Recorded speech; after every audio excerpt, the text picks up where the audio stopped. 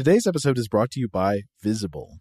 The future of wireless is here, and it's transparent. Switch to Visible, the wireless company that makes wireless visible. Get a one-line plan with unlimited 5G data powered by Verizon, just $25 a month, every month, taxes and fees included. No hidden fees, no surprises, no, really. What are you waiting for? Get with the times and switch to Visible at Visible.com. Monthly rate on the Visible plan for data management practices and additional terms, visit Visible.com. Okay, picture this. It's Friday afternoon when a thought hits you. I can spend another weekend doing the same old whatever, or I can hop into my all-new Hyundai Santa Fe and hit the road. With available H-Track all-wheel drive and 3-row seating, my whole family can head deep into the wild. Conquer the weekend in the all-new Hyundai Santa Fe. Visit HyundaiUSA.com or call 562-314-4603 for more details. Hyundai, there's joy in every journey. Tired of routine Walgreens trips? Get rewarded for shopping with Drop. With Drop, you can earn free gift cards on groceries, gas, and more. Download Drop now and use code DROP55 to get $5 in points. Join Drop today. With the new Dexcom G7, you can achieve better diabetes results without painful finger sticks. It sends your glucose numbers to your compatible phone or watch so you can always see where you are and where you're heading. See how food and exercise affects your glucose, making it easier to spend more time in range and lower your A1C. Take more control of your diabetes with the #1 recommended CGM brand. It's easy to get started today at Dexcom.com. That's Dexcom.com. Dexcom data on file 2023. If your glucose alerts and readings from the G7 do not match symptoms or expectations, use a blood glucose meter to make diabetes treatment decisions. For a list of compatible devices, visit Dexcom.com/compatibility. Stuff to blow your mind, New York Comic-Con, Stranger Things. Yes, it all comes together on October 6th from 7 p.m. to 8:30 p.m. at Hudson Mercantile in Manhattan. If you're in the area, join us for Stuff to Blow Your Mind Live Stranger Science as we explore the exciting science and tantalizing pseudoscience underlying the hit Netflix show Stranger Things. Stuff You Missed in History Class has a show right after us in the same venue, so you can really double down on your stuff. And hey, the three of us would love to meet you. This is the opportunity to do it. Learn more and buy your tickets at newyorkcomiccon.com/NYCC-presents. Welcome to Stuff to Blow Your Mind from HowStuffWorks.com.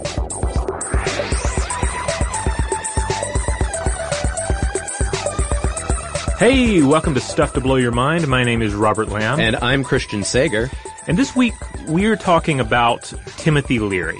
Now, we're not just going to talk about Timothy Leary. We're also going to talk about the science of LSD, the history of LSD, the use of LSD and psilocybin in various research projects, what these substances actually do to the mind, to the brain. But we're going to use Timothy Leary as kind of a, sort of a guiding principle, I guess, for this episode. And if you're out there and you're thinking, well, I love Timothy Leary, well, then strap in. If you're out there and you're thinking to yourself, well, I don't know that I like this Timothy Leary guy, well, strap in as well. Yeah, I think we've got something for everybody here. We were basically sheltered during a hurricane this week, and so Robert and I just binge read about Timothy Leary for 4 days straight. We've got a lot to share with you. My eyes are bleeding a little, but I think you're going to be interested in this, so much so that we're going to do this as a two-parter. Yes.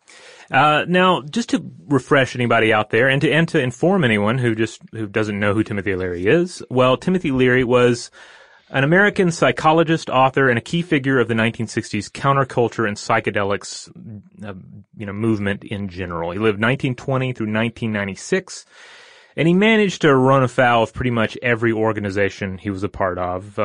He was arrested enough times that he supposedly saw the inside of 36 different prisons. He earned the ire of many Americans, even as he was able to cement a reputation as also kind of a counterculture leader.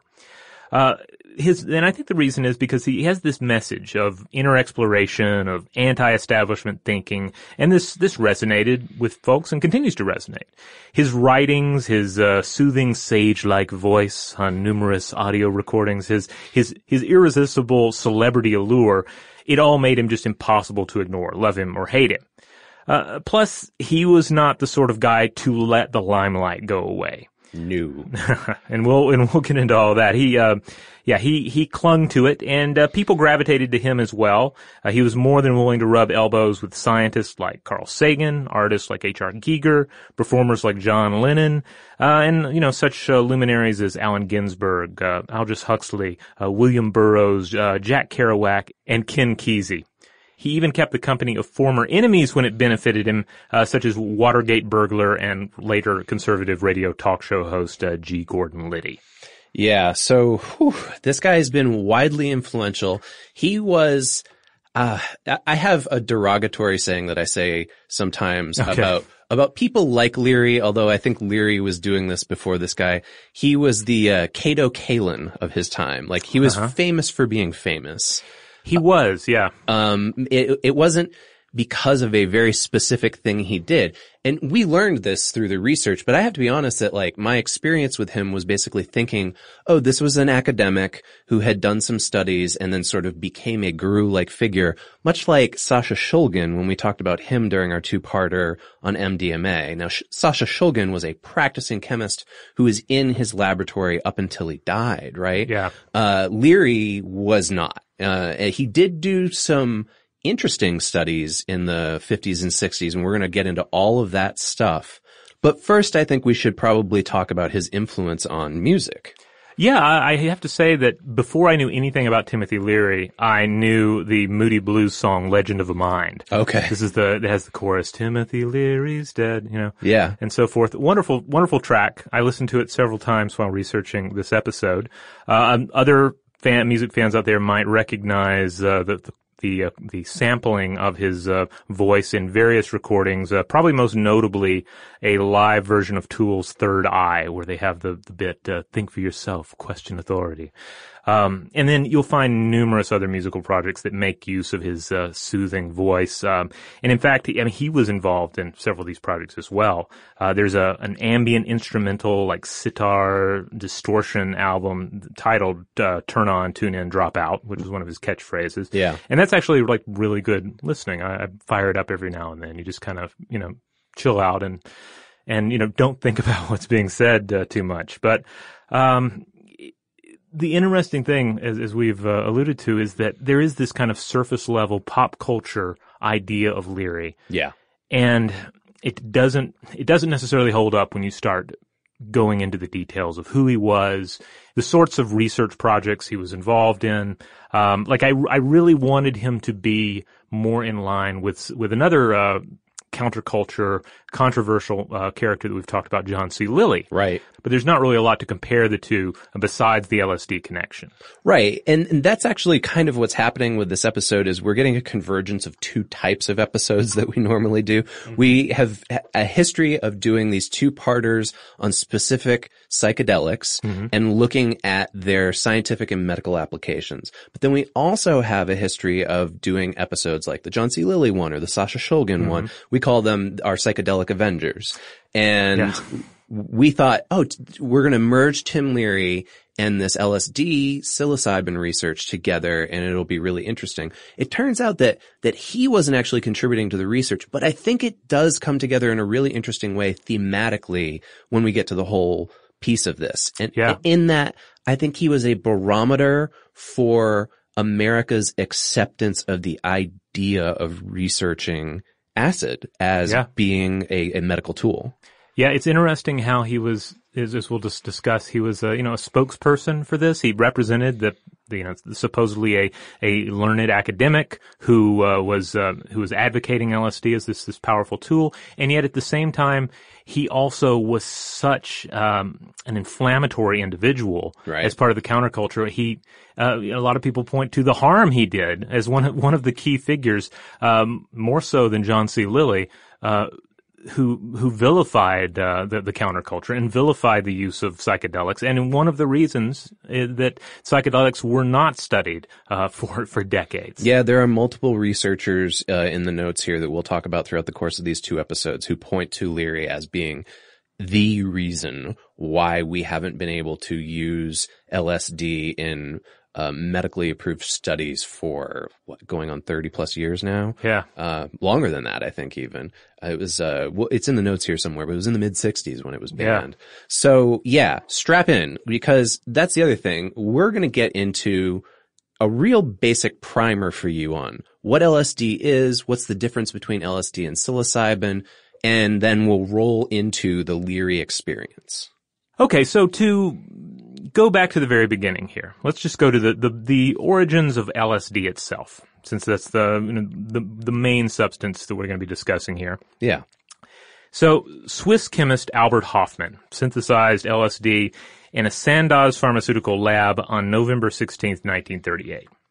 Sandoz was working on a research project involving a parasitic fungus called ergot that grows on rye. Now, you may remember that Joe and I recorded an episode titled The Psychedelic Nightmare of Ergotism that dealt with ergot, and that is the same substance that we're discussing here. And, aside from noteworthy and truly horrifying breakouts of ergot poisoning in Europe, it has been linked to various supernatural rites as well as allegedly individual artists and artistic traditions throughout history, though I think sometimes those are mere theories. Right, yeah. And so just to be clear here, Sandoz was a pharmaceutical company that started in 1886, and they began researching for more novel kind of drugs in 1917. They were basically looking for therapeutic leads based on natural products, so they turned to ergot. Why? Well, they had an example that they'd already created called ergotamine that was a drug that they had created for treating migraine headaches. So Hofmann came along and he started looking at ergot and he saw the lysergic acid in it and he thought, well, maybe this LSD that I can synthesize out of this will be a good respiratory stimulant. So for instance, maybe if you have asthma, you take some LSD and it'll help you breathe better. Yeah, so he ended up deriving different compounds from lysergic acid, and he developed several medicines, including drugs that lowered blood pressure and improved brain function in the elderly. And in 1938, he derived the 25th in a series of these derivatives. It was lysergic acid dithalamide, or LSD-25. And he thought that LSD-25 might stimulate breathing, circulation, but tests didn't show anything special, and Sandoz abandoned further study. But then 5 years later, Hofmann's thoughts returned to LSD-25's potential, and he felt that it hadn't been fully explored. So he took the, perhaps unusual step of synthesizing another batch for further testing, and during the process, he began to feel strange. The rest is history. He discovered the properties of LSD-25, and I've heard it described as his problem child. Like, basically the rest of his life, he kept coming back to LSD and trying to figure out, what it can be used for and how, right. What are the true properties of this. At the same time, there's this kind of roller coaster of cultural awareness of it taking place in the background. Yeah, and he had that infamous bicycle ride as well, right after he takes it for the first time, that has been sort of mythologized over the years. Yes.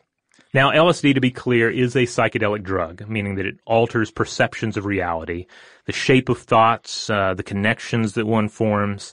I can't stress enough that one should set aside any cinematic ideas of what acid trips consist of, because it's rare to find a film that truly feels trippy in a way that matches up with the actual experience of LSD. You don't see imaginary elves or anything. If you watch just films and TV, you just assume that an LSD trip is a dream sequence, and a dream sequence is just an LSD trip. That these are interchangeable, altered states of reality. Right. Yeah, exactly. I remember, growing up when kids would start talking about LSD and it being available to us, just all the, various, bizarre urban myths that people would tell, oh, there's this one guy who took it and he thinks he's an orange now and he doesn't know how to stop being an orange. Or another one was this guy took it and he saw a bunch of, everybody looked like giant white gorillas to him and he fought all these gorillas. And it's these sort of spectacular stories. While it does have hallucinogenic properties, they're mythologized. Yeah, I always think back to an episode of Strangers with Candy where there's a story of a girl who took LSD and tried to force herself through a keyhole. Right. Now that's not to say that that nothing bad can happen while one is on LSD. We'll have some examples of that as we go on here. But in terms of just like what the experience of LSD, that basically what is a psychedelic experience, oddly enough, I want to turn to the words of Timothy Leary, okay, because I thought that he actually managed to sum it up rather nicely here. And I'm going to go ahead and read it in my impersonation of Timothy Leary, because it's more fun that way for me, and hopefully for you. Of course, the drug dose does not produce transcendent experience. It merely acts as a chemical key. It opens the mind, frees the nervous system of its ordinary patterns and structures. The nature of the experience depends almost entirely on set and setting. Set denotes the preparation of the individual, including his personality structure and his mood at the same time. Setting is physical, the weather, the room's atmosphere. Social, feelings of persons present toward one another. And cultural, prevailing views as to what is real. It is for this reason that manuals or guidebooks are necessary. Their purpose is to enable a person to understand the new realities of the expanded consciousness, to serve as roadmaps for new interior territories which modern science has made accessible. So to give you an idea of what LSD is like outside of the experience, outside of getting turned on, as Leary would put it, right? It starts within about an hour of when you first take it, and it can last up to 12 hours. There's a peak about halfway through that experience, and the effects vary widely, but biologically they include dilated pupils, increased blood pressure, high body temperature, dizziness, sweat, blurred vision, and tingly hands and feet. The primary effects, though, are visual, which is more what Leary is describing there. You get stronger colors, brighter lights, trails, halos, and patterns. Overall, people say it provides a sense of happiness and euphoria that's very emotional. However, though, as we said, this can also lead to impulsive behavior and poor judgment when you're under the effects of this euphoria. Yeah, you feel your body as if it's something new, something different. You smell and taste the world in a different way. Visual stimuli is processed with the new areas of focus, new details, and the same can be said for cognition. And the same can be said for the basic processing of time. And so indeed, that is the essential psychedelic experience, in a nutshell. And there's one thing I'd like to point out before we go further here, which is that we don't actually know how it affects the brain entirely. And why don't we know that? Because there's never been any scientific research on how it affects the brain, because it has been banned largely in the United States and some other countries for the last couple decades, as we mentioned. So this is kind of a problem. We've got this thing on our hands. Everybody knows about it. Mm-hmm. We have a general understanding of it, but we haven't done the research. Yeah, and we've touched on this when we've talked about marijuana, psilocybin, as well as MDMA. You have these substances that just became banned, research into their properties. Right. Was at the very least professionally taboo for so long. So yeah, despite the fact that they clearly have powerful properties, we don't necessarily understand them all that much. It's believed that LSD works similar to serotonin, a neurotransmitter responsible for regulating moods, appetite, muscle control, sexuality, sleep, and sensory perception.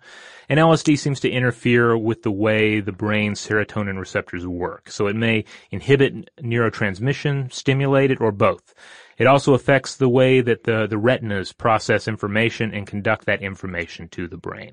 So you might be listening to this and saying, well, hold on, I've never taken any of this stuff before. And you're just kind of throwing these terms around. What's the difference between LSD and psilocybin? Well, psilocybin is a fungi, and that's classified by botanists and mycologists, people who study mushrooms. While they were used by the Aztecs in religious rituals, the American public didn't really find out about psilocybin until 1957. And this was when an article in Life magazine recounted the adventures of a New York banker in Mexico where he tried it. Huh.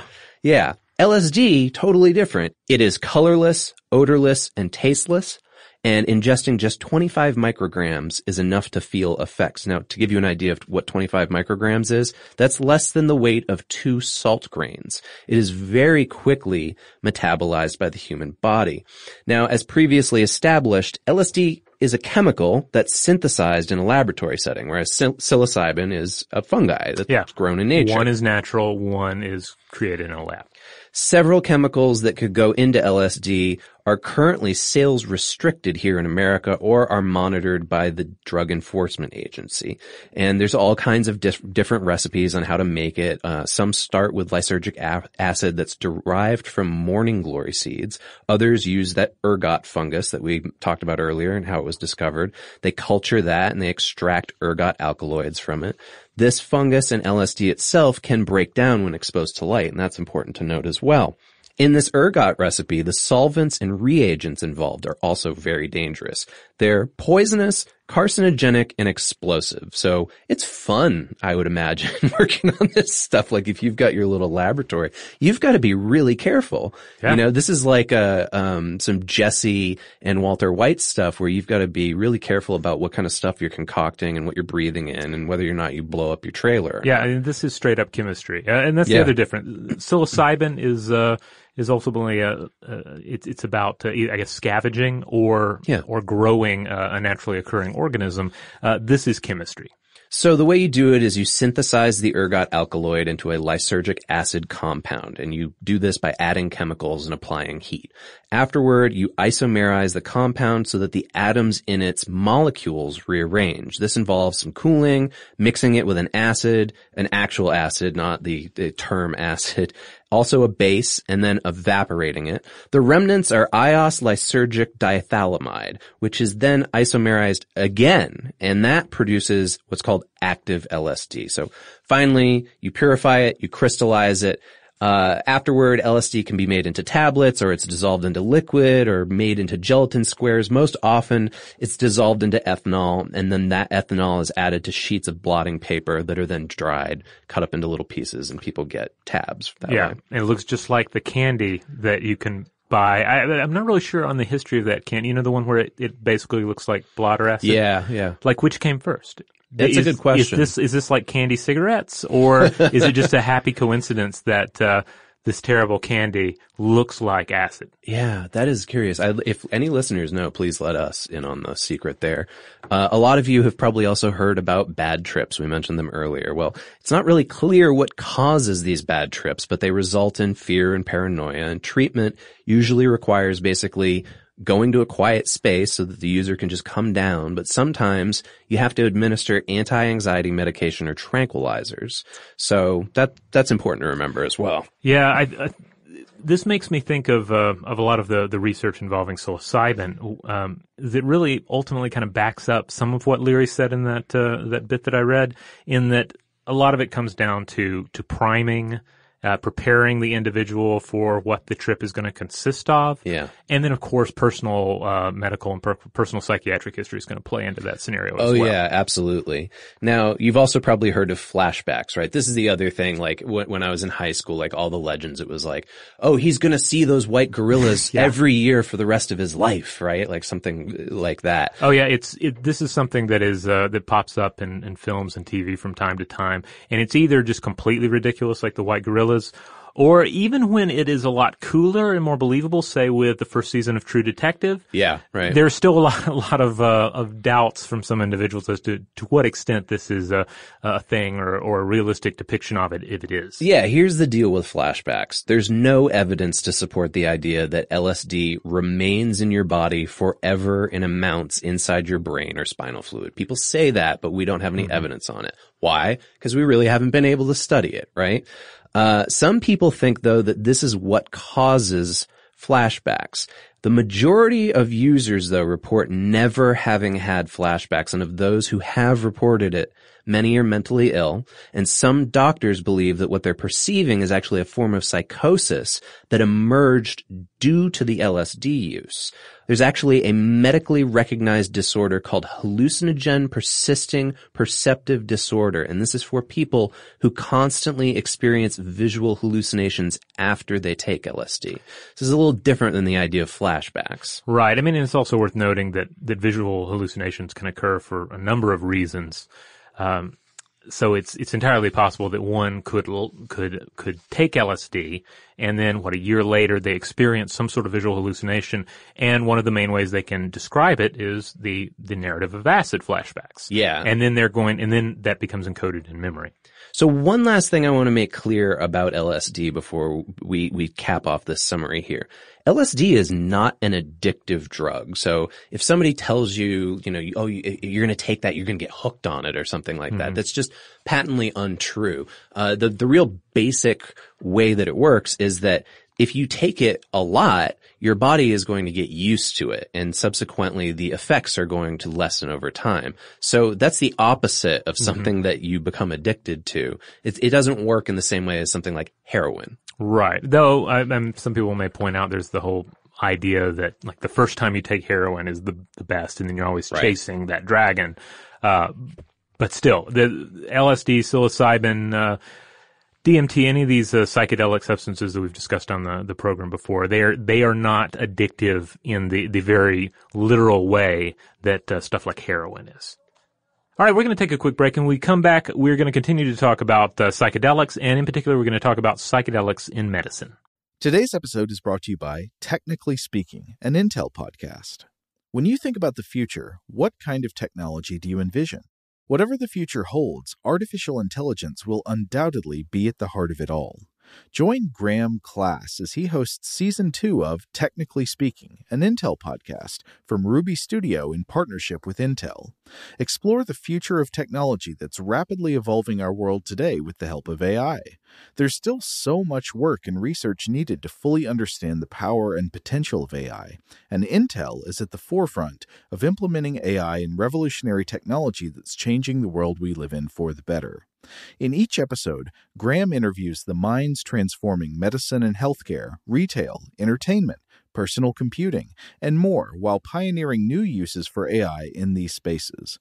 Tune in every other Tuesday and explore the latest technology that's changing our world today and creating a more accessible tomorrow. Listen to Technically Speaking, an Intel podcast on the iHeartRadio app, Apple Podcasts, or wherever you get your podcasts.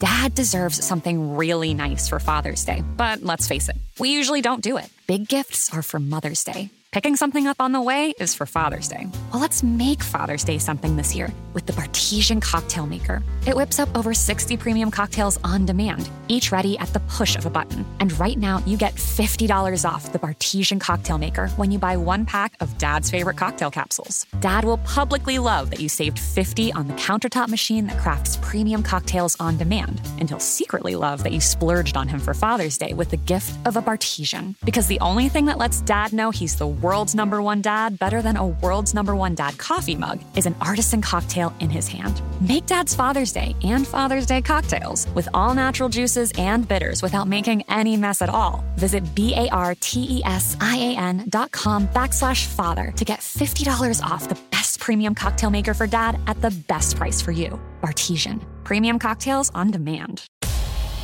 What's up, guys? This is Sean Lights Out Merriman, and Saturday, June 15th, Lights Out Extreme Fighting 17 returns to Casino Palma in San Diego. Get your tickets now at lightsoutxf.com, and we'll be live on Lights Out Sports TV, available on all major platforms. Doors open at 5 p.m. Pacific. You don't want to miss this one. It's going to be lights out. Lights Out Sports is free sports TV by athletes for fans. For details about the event and tickets, go to lightsoutxf.com. Xfinity has free premium networks for everyone this month, no matter what kind of entertainment you love. Addicted to true crime? Catch killer cases and more spine-tingling shows on A&E Crime Central. Crave adventure? Explore Asian action movies on Hi-Ya. Searching for something extreme? Check out skating, snowboarding, and more on Fuel TV Plus, the global home of action sports. And find crowd-pleasing bops on iHeartRadio's Hit Nation playlist. There's new free shows and movies to love every week. Say free this week in your Xfinity voice remote.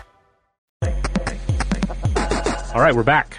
So according to Timothy Leary's archivist, a guy named Michael Horowitz, before Leary, the research being done on psychedelics was mostly done by the CIA and the Army. Which makes us think of John C. Lilly again. And Stranger Things, yeah. But they were looking to weaponize it, dosing subjects without their knowledge. Now, what he's actually talking about is the CIA's attempts with stuff like Project Bluebird and Project MKUltra to develop mind control techniques. We actually have an episode about Stranger Things coming up in the next couple of weeks where we're going to talk more about this stuff. The basic idea here, though, I'm going to boil it down quickly, is that they were inspired by Nazi research experiments in the Dachau concentration camp. Subsequently, they tested on helpless populations like prisoners, drug addicts, and mental patients. And at one point, the government reportedly ordered over 100 million doses of LSD from Sandoz, that company that discovered it, so that they could experiment with contaminating a water supply. So they wanted to weaponize this and basically see, like, can we put a whole bunch of LSD in one of our enemies' water supplies? You know, this really sad thing about this portion of the story is that it underlies a fact about military first research, that essentially military researchers come in and say, okay, can we use it to kill people better? Can we use it to enable our warfare in some way, shape, or form? And if not, well, then we're done with it. We see this time and time again on the show whenever we dig deep into topics, whether it be the weaponization of animals we've done an episode on, or a lot of our space-based stuff is usually related to weaponizing space in some way. So actually the government, Sandoz wouldn't supply them with that much, so they turned to another company. They wanted the company to break Sandoz's patent and produce the chemical, but the whole thing never came to pass, and the government essentially deemed LSD too unpredictable for their general use. Now, Leary pioneered research into how psychedelics could reveal the nature of human consciousness and possibly help people with depression and anxiety. But he also precipitated a backlash against psychedelics that criminalized them and made it impossible for others to do research on them. Leary supporters argue that's not Leary's fault. This would have happened anyways. And I can see both sides of that, but he was undoubtedly a key figure and in a very ultimately a very like hateable figure. Like part of his charisma and his charm, it just worked like poison against people who already had a conservative bent. Yeah, it's true, and we're going to see time and time again people turn against him, and not the kind of people that you would expect, right? So let's back up for a second here. What about before Leary? How were scientists and researchers looking at it before that? Well, in the 1950s, some researchers began investigating whether psychedelics could treat mental health disorders or addiction. The federal government funded 116 of these studies between 1953 and 1973. Again, I turn to our episode on MDMA and Sasha and Ann Shulgin. They're a perfect example of this. Along those lines is kind of what was going on with psychiatrists and various researchers working with LSD in patients to see how it could work. Sandoz was essentially selling it as a psychiatric product. Right. And these were reputable research operations. Yep. We had not yet gotten to the point where Leary comes along or John C. Lilly comes along and starts giving it to dolphins. Yeah, exactly. Or giving it to himself while he's hanging out with dolphins.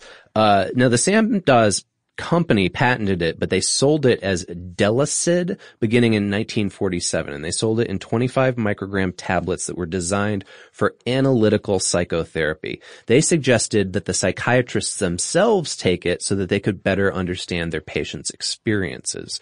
Now, when they stopped making it, they said, this is about the fact that there's a lack of regulation and that there's inaccurate information being perpetuated about this drug. But between 1950 and 1965, 40,000 patients were given Delicid tablets, basically legal LSD. And Dr. Max Rinkel was the first to bring LSD to the United States and then test it on a population of 100 volunteers. He and his colleague, Dr. Paul Hoke, noted that LSD produced effects that, quote, mimicked schizophrenic psychosis. So this is, you can see where there's some, as another theme that we come back to over and over again on the show is like early psychological theory seems to be very generalized and biased, right? And this is another example of that. They're like, oh, there's this thing. It just seems to make you schizophrenic, and there just wasn't enough research behind it. But recreational drug use increased dramatically in the 60s, such that as many as 2 million people had dropped acid by the 1970s.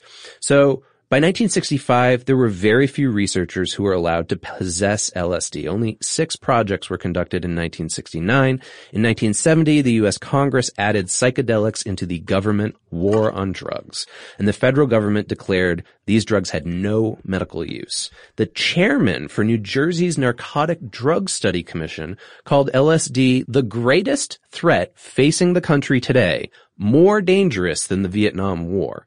Seems like a little hyperbole in retrospect. I think so, yes. By 1974, the National Institutes for Mental Health declared that LSD had, quote, no real therapeutic value. So there was a strong establishment bent against this drug, which Timothy Leary unfortunately did not help with his antics. Today, though, LSD is a Schedule I drug in the United States. It's under the Controlled Substances Act. This basically means the government believes that it has high abuse potential, which we've already established that it's not addictive. It has a lack of accepted safe uses when taken under medical supervision. We'll talk a little bit about how there actually are some of those. And that it basically has no current medical use in their minds. Now, again, there's evidence that it does. Now, I want to remind everybody that by placing it as a Schedule I, they are placing it in the same category as marijuana, and they're placing it in a stricter category than Category 2, which includes cocaine. Yep. So since then, only a small number of studies have been conducted. You've got small sample sizes, so there's not a lot of research that we can rely on. The early results are broad. They suggest that when used by people without a family history or risk of psychological problems, psychedelics can actually make us kinder, calmer, and better at our jobs. They also help us solve problems more creatively and make us more open-minded and generous. Yeah, it's interesting when you look at the research here about these potential uses for psychedelics. One is instantly reminded of meditation, because both meditation and psilocybin have been shown to shut down the default mode network, that constant stream of worry chat about past and future in your brain. And the brain activity is similar, even if the experience, obviously isn't going to always be the same. Though there is often a certain amount of crossover, and we'll have to get into that more when we do a focus on meditation in the future. Yeah, I mean, what Robert's referring to is the default mode network. This is a group of structures in the brain. They're found in the frontal and prefrontal cortex. That's what's responsible for our ego and our sense of self. And it's why we as humans have very rigid, habitual thinking that, let's face it, we can obsess over, right? Yeah. On psychedelics, that slows down and the boundaries between the self and the world dissolve, allowing for therapy sessions that can be more effective. Yeah, there are a number of excellent studies here. A 2011 study at Johns Hopkins University gave high doses of psilocybin to 51 test subjects. And according to ABC News, 30 of these individuals experienced measurable personality changes that lasted more than a year. So as of 2016, a year ago, about 500 people have participated in formal psilocybin experience. That's not LSD. It's worth remembering, though, that these volunteers are self-selected and are carefully screened and then are guided by therapists. So psychedelics used outside of control settings, yes, they can cause problems, including bad trips where the users feel extremely anxious and depressed. This doesn't account for the occasional flashbacks that we talked about earlier, whether that's a real thing or not, right? But the possible future of research is very promising. Patients are recommended for treatment by a doctor, for instance. This might be what we look at in a few years, right? You get recommended for LSD or psilocybin treatment by your doctor. They get you screened for mental illness. They look at your heart to see if you have any heart conditions. Then they're prepping you about what to expect. You're monitored by a medical professional while you're under the effects. This is someone that they have, established a trusting relationship with you. It's not just some scary orderly who stands there the whole time. They have to work with you for at least 6 to 8 hours ahead of time. Then the experience you have is contained, so it's something you can build a life around, right? You can figure out how to solve the problems that you're going in for around this. Across the board, though, we're looking at openness as one of the key positive results of psilocybin use, other hallucinogens that have been explored in these various research programs. Yeah. And so you look at what are the possibilities here? If we can get the FDA to reschedule it, what can we do with it? Well, there have already been studies that have looked at how psilocybin or LSD can be used to help terminal patients deal with end-of-life anxiety. You can potentially help people who have addictive problems. There's been studies that have been done on smoking cessation and alcoholism related to it. And then also psychedelics can potentially help mental wellness. There's been a number of studies that have been done basically looking at how it can prolong positive changes in attitude and mood. When I think about LSD or psilocybin for myself, I've never taken either. But when I hear these very controlled laboratory conditions described, as somebody who's never taken it, that's actually more appealing to me, the idea of it being done in a controlled setting like that.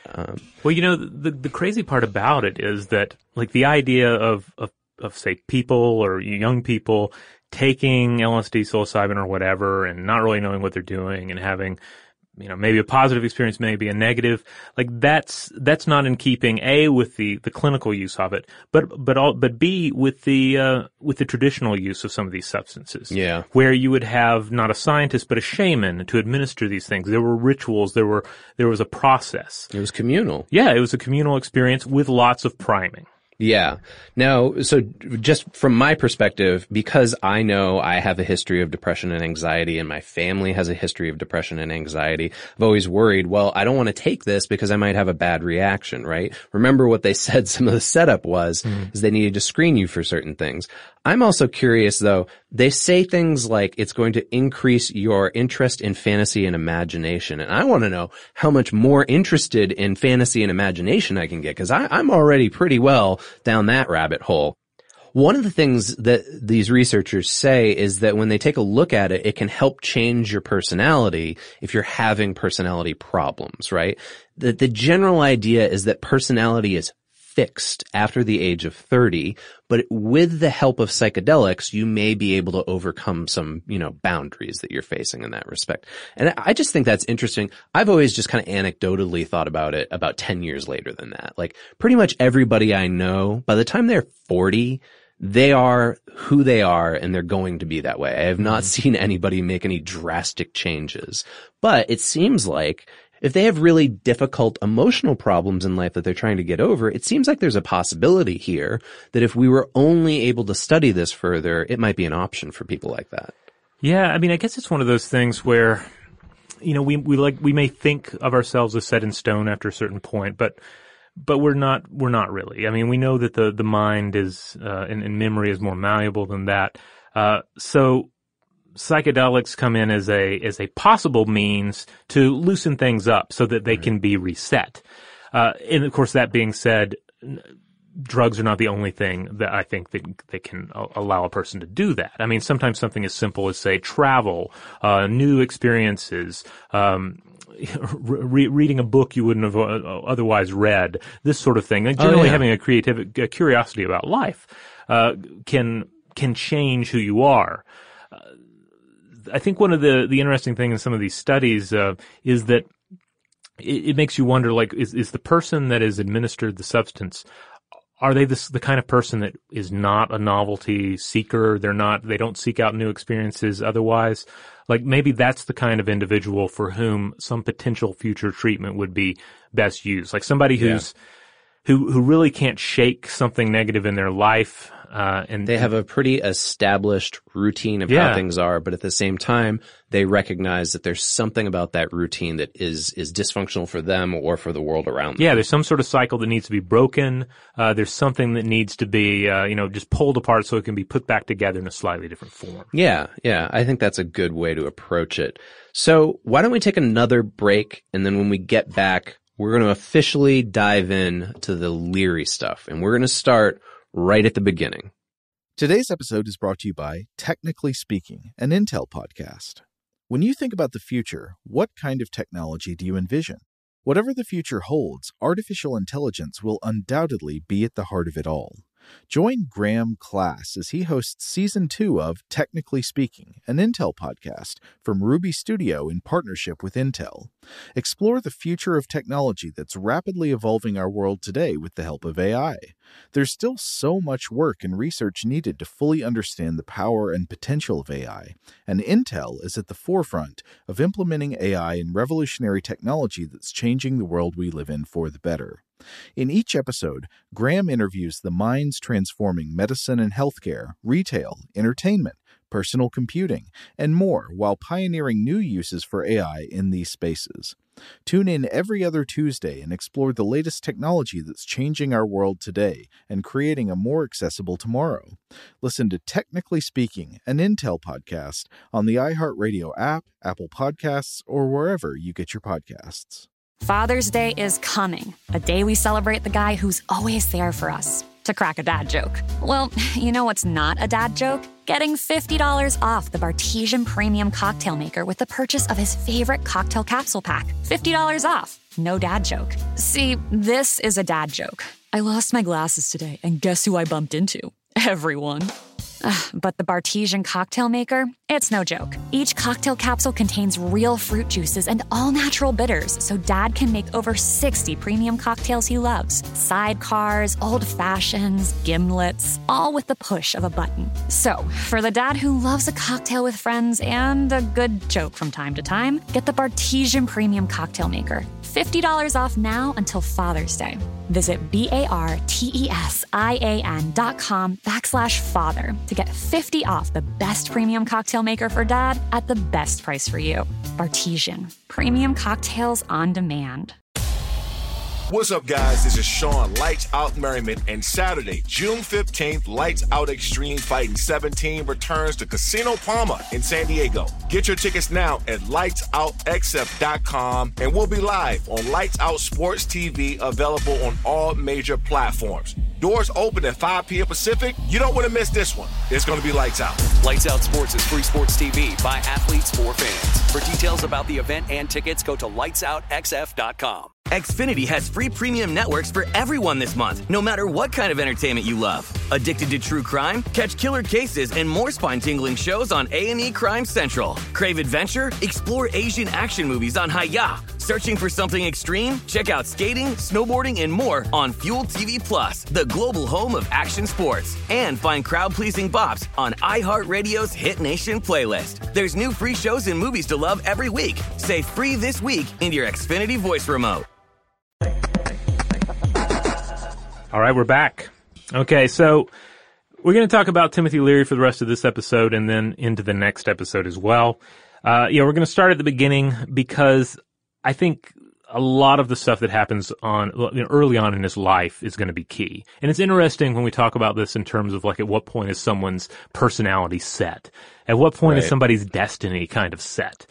According to Robert Greenfield, who wrote Timothy Leary, a biography, you can sort of see a lot of that in Leary's early life.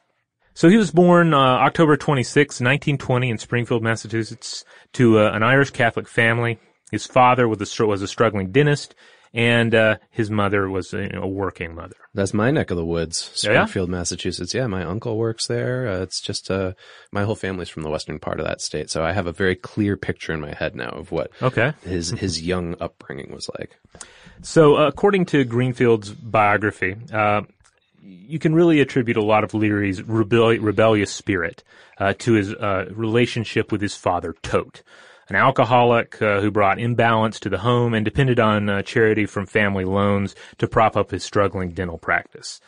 Now, the young Tim Leary, occasionally stood up to his father, but was also forced to hide from him on the roof on some occasions.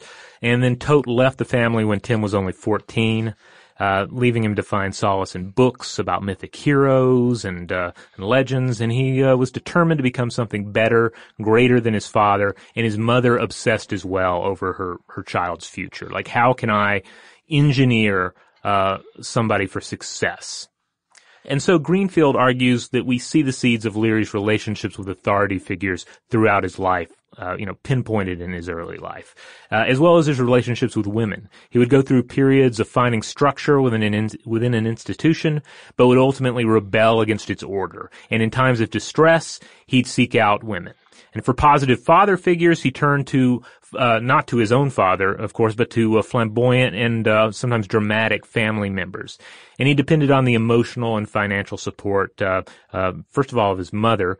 And Greenfield identifies a pattern of his leaving most of them along the way. Yeah, I mean, I think like one of the awful themes that we're going to notice by the time we get to the end of this two-parter is that he left a wake behind him of either abused people or dead people. I mean, we're going to get into it. Yeah, there are a number of self-destructive tendencies in Timothy Leary's life. All right, so in terms of his school and his essentially pre-psychedelics career, Leary attended classical high school alongside American author and biographer and historian William Manchester. Some of you might be familiar with him from A World Lit Only by Fire, The Medieval Mind and the Renaissance, which is an excellent book. And he also went to the same school as Theodore Geisel or Dr. Seuss. Mm-hmm. He went to the College of Holy Cross in Worcester. This is a strict Catholic school that, of course, inspired rebellion from Leary. He made money gambling on sports. He frequently hopped the wall with other adventure seekers in order to go out drinking in town and chase girls. My father... Yeah? From Worcester. So also, like, this is like connecting the dots. So to give you an idea here, if you're not familiar with Massachusetts at all, Springfield's in the western part of the state. Worcester's sort of in the middle, between Springfield and Boston. Okay. So it's not, I mean, it's like 45 minutes probably from where he grew up. All right. Well, the next place we're going on the map here for Leary is West Point. And this is where, he initially just goes all in on the culture of West Point. According to Greenfield, he's writing back to his mom with just the maximum amount of West Point lingo you can possibly use. And this is telling too. Like, he'll start off really into a culture and then he rebels. And indeed, he does. He returns to his old ways. He even faces a court-martial for drunken behavior. He's acquitted, but then he ends up facing what's known as the silence, or was known as the silence. This was a policy that ostracized cadets who broke the honor code. This was discontinued in 1973. And he ultimately ends up resigning and is honorably discharged by the Army. Then he applies to colleges across America. The University of Alabama at Tuscaloosa accepted him first, so that's where he went. He met Dr. Donald Angus Ramsdell, a Harvard psychology PhD, a man who Leary would later refer to as Dr. D, which I found That's interesting given our episodes on the real Dr. John D. Yeah. And he soon immersed himself in the study of psychology and biology. And now, having lost his draft deferment, he enrolled in ROTC to avoid the draft. And then he also ran afoul of the school here due to womanizing, so much so that the dean even accused him of sullying, quote, the honor of Southern womanhood, and he was expelled.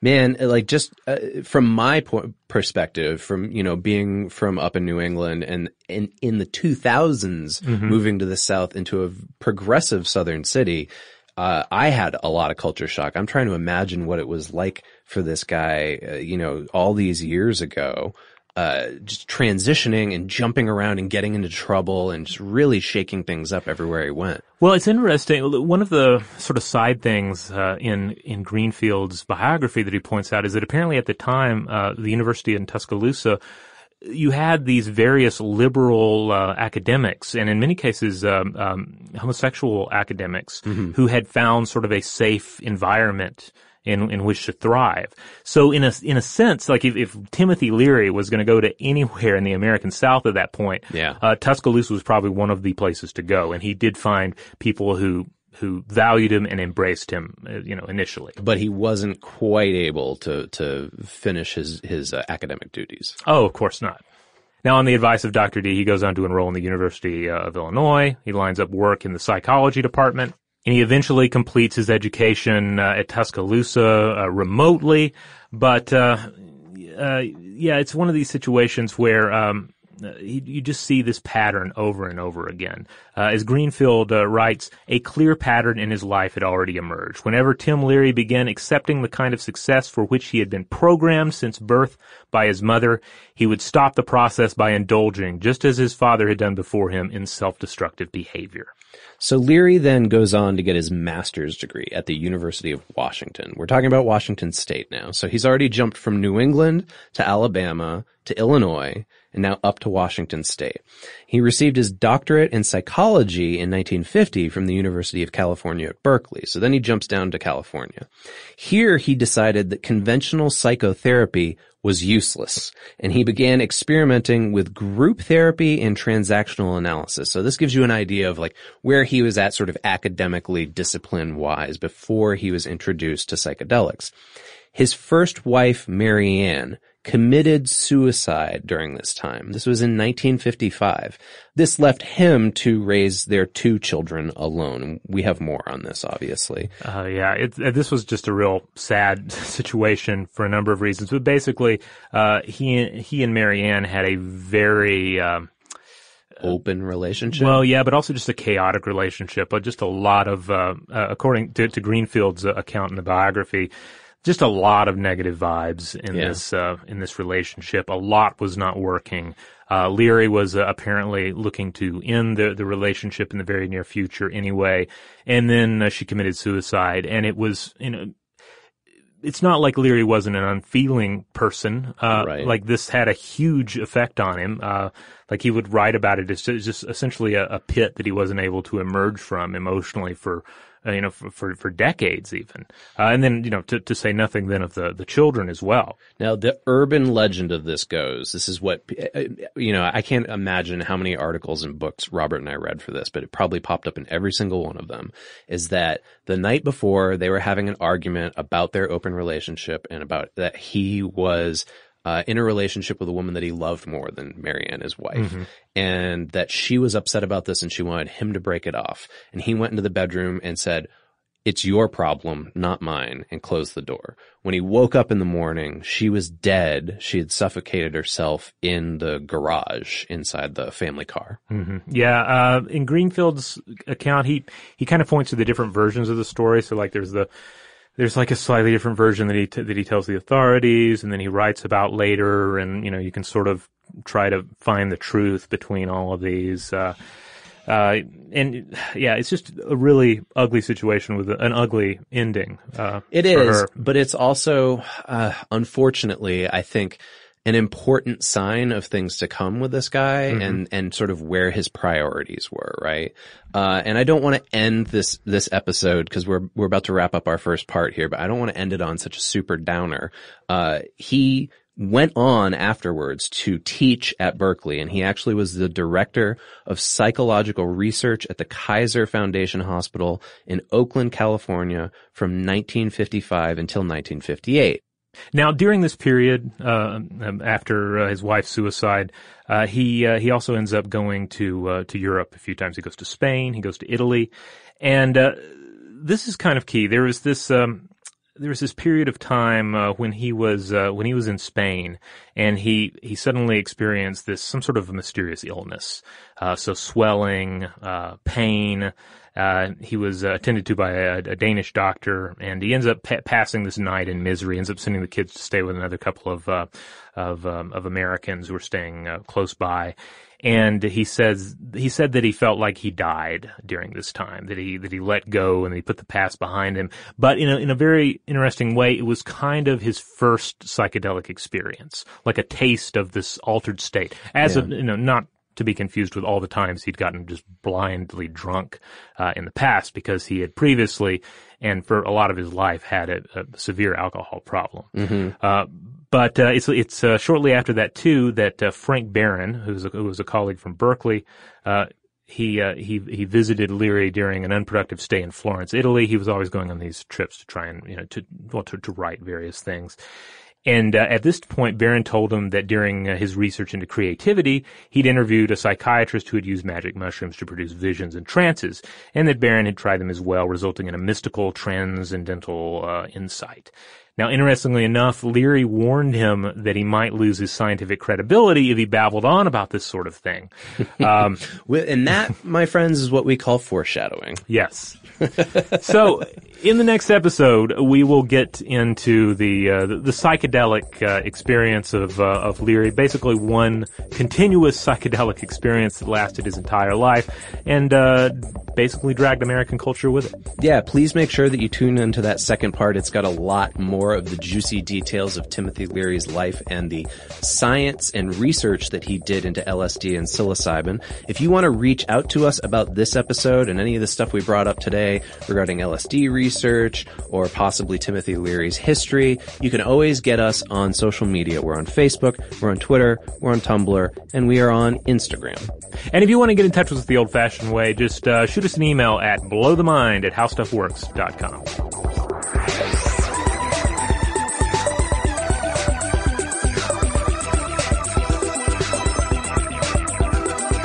For more on this and thousands of other topics, visit howstuffworks.com.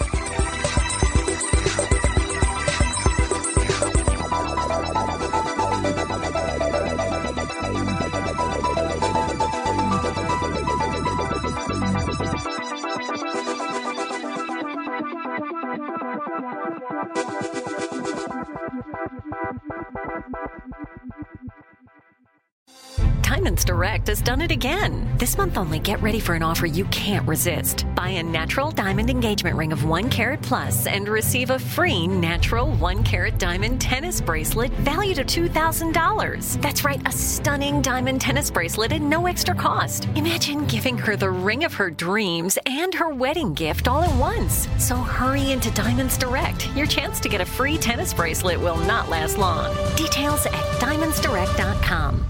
Today's episode is brought to you by Visible.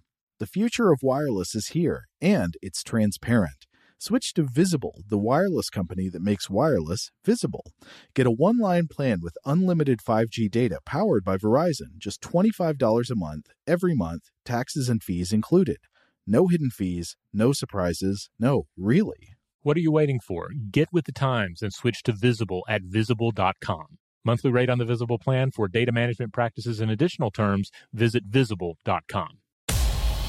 What's up, guys? This is Sean Lights Out Merriman, and Saturday, June 15th, Lights Out Extreme Fighting 17 returns to Casino Palma in San Diego. Get your tickets now at lightsoutxf.com, and we'll be live on Lights Out Sports TV, available on all major platforms. Doors open at 5 p.m. Pacific. You don't want to miss this one. It's going to be lights out. Lights Out Sports is free sports TV by athletes for fans. For details about the event and tickets, go to lightsoutxf.com. Your new home journey starts at Fisher Homes, where everything is red, white, and new. Explore exclusive summer savings and start your journey by selecting your ideal home site and your dream community. Choose from a variety of expertly designed floor plans and bring your style to life at the Lifestyle Design Center. Are you looking for a quick move-in ready home instead? Fisher Homes has options for those too. Fill out a form to connect with a new home advisor at fisherhomes.com to get started today before the sun sets on summer savings.